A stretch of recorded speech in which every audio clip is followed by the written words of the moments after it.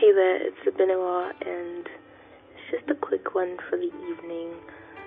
Now, I was going through my day thinking about a few things, trying to put a few things together, and I realized that the instructions of Jesus are always out of this world.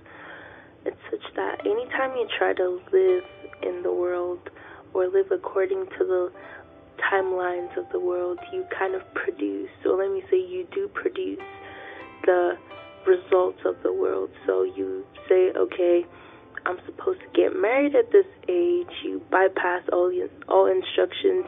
You bypass so many principles in the realm of the spirit, and you go ahead and get married at that age because it's said in the world that you should get married at that age.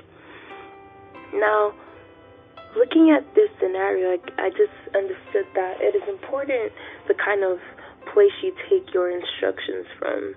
But thankfully, we have the Word of God, and we constantly pick from that place to live our lives. We receive instructions from the Holy Ghost. And as a result of that, we produce results that are of the Holy Ghost. Because if I follow the timelines of the Spirit, I produce results of the Spirit. Because following those timelines means I'm looking up to those things, I'm holding on to them to live according to that thing which is said in the Spirit. I produce results from it. I'm giving the ability to produce results in that realm.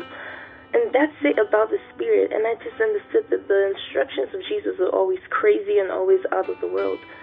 The children of Israel had to walk around the walls of Jericho for 7 days.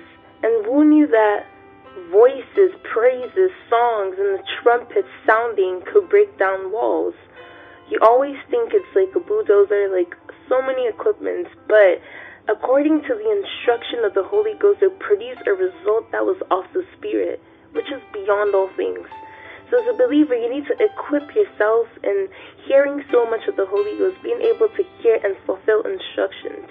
Because when you do that and you fulfill them in full capacity, you are able to attain a certain height in the Holy Ghost. You're even able to hear better because your senses are sharpened to that level.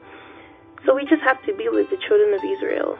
We have to sharpen our senses and do exactly, do not get tired of those instructions. It's like telling someone that, hey, I know you have cancer, but take water, drink it, and you're healed. It never really makes sense. Like it will never really make any sense to you. But then the result is what you're looking at. The result, the light at the end of the tunnel is what you're focusing on and nothing else. So you don't stop until you meet that light to become that light. You never stop. You manifest yourself even as you walk towards that light. How do you manifest yourself?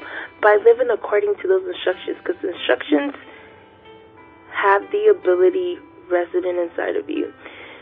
So this is something for the night. I just wish everyone the best in this week. More testimonies, more experiences of the Holy Ghost. I mean, may your ears and eyes be sharpened unto receiving much of the Spirit, such that you produce results on the level of Christ.